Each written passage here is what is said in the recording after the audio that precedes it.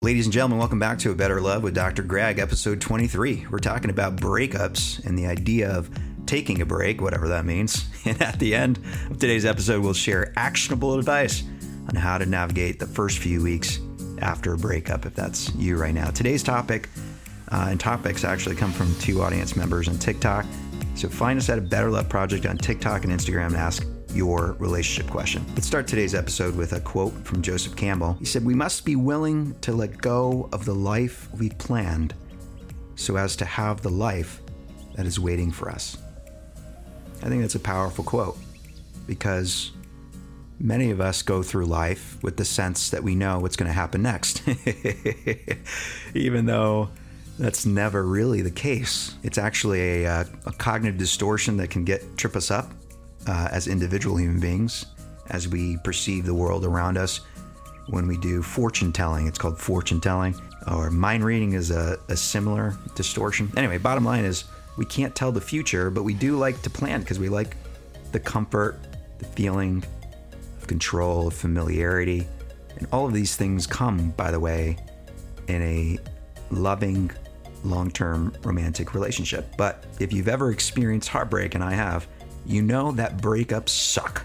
Bottom line, I don't care if you're the one asking for the breakup or not, it's hard, especially when we imagine the life we wanted with that person. Why do breakups hurt so bad? You know, what's going on there that makes them hurt so bad? Let's dive into it. But before we do, let me just reintroduce myself for those of you who are new to the podcast. I'm Dr. Greg, a board-certified couple and family psychologist in Silicon Valley, the director of A Better Love Project.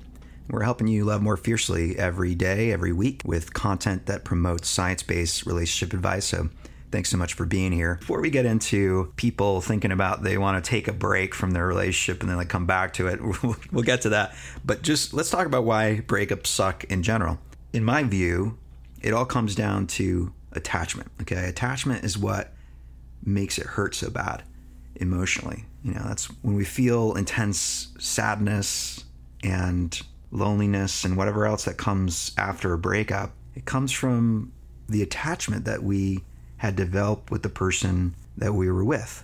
And that attachment develops over a period of time. It could be a month, a few months, 4 months, 5 months, 6 months, and it continues to deepen and develop throughout a long-term love. Attachment is really something that we started thinking about in the context of parent-child relationships, and we know that you can develop, you know, based on the way that you're interacting with your child, for instance, you can develop a really relatively secure attachment where they know you're going to be around if they need you, but they feel free to kind of live their life as well.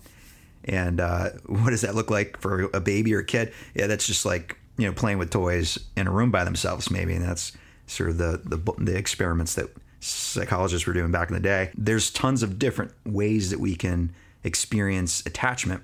There's lots of neurotic ways, right? So anxiety and other kind of things can come into the mix, confusion, all sorts of other things. But if we think about the masters at long-term relationships and we think about the kind of relationship that we want to develop in the first place, a secure attachment is where it's at. And that's why it hurts so bad. So what does that mean for us? It means that if we've just broken up a week ago or 2 weeks ago or whatever it is, distance and time are essential. And I know you've heard this and maybe you've had this experience yourself, but distance and time are essential for the attachment to dissipate or be subsumed by a new bond eventually, right? Not right away, but eventually. And depending on how long you were together and the quality of that attachment will likely inform how long you'll need for that attachment to dissipate. So I'm not suggesting that time heals all wounds. That's not what I'm suggesting. What I am suggesting is that you do need time and distance from that person to allow that attachment to dissipate. So take the time, by the way, even if it doesn't feel right. Even if it doesn't feel right, like you don't want it, take it anyway. And we'll get back into this with the strategies later on in today's episode. The second thing I want to dive into is this idea of breaks. You know, should I take a break, or my girlfriend asked me for a break, or whatever it is. Breaks aren't a thing I recommend, okay? You want to look for an organic progression toward more commitment, not less. So if you get to a place early on in your relationship, I don't care if you've been together for a year, and someone is saying to you that they think they want to take a break, I'm not going to recommend that, okay? I'd recommend rather that you talk about what is going on and you try to navigate whatever it is and do it better. And if that's not possible, then go your separate ways. But don't do this thing, which I've seen more and more over the last few years, which is younger relationships where people are sort of breaking, they get back together, they break up again, they get back together again. That's no formula for a lasting love. I'm not saying it can't happen. I wouldn't say that, by the way. I'm not going to talk about the extremes of things necessarily here on this podcast, but I am going to say to you the likelihood that a relationship is going to thrive after 1 or 2 or 3 breaks is significantly less than if you organically progress toward a more committed love where you're working on things, coming to know each other, and solving issues as they arise. And by the way, that means coming to understand each other, emotionally validate each other, and have fun together, right? In that beginning state, the beginning stages of dating. So what do we do with all of this information? We know that breaks aren't good, right? So we don't want to really take breaks unless we really just don't want to be with the person anymore. I believe that there's the possibility that even in the worst moments, we can love each other fiercely and fairly, even when we're breaking up. Let's dive into what we do about any of this, right? So if you didn't want the relationship to end, here's the deal. Don't reach out. Don't watch their TikTok or Instagram. Don't text.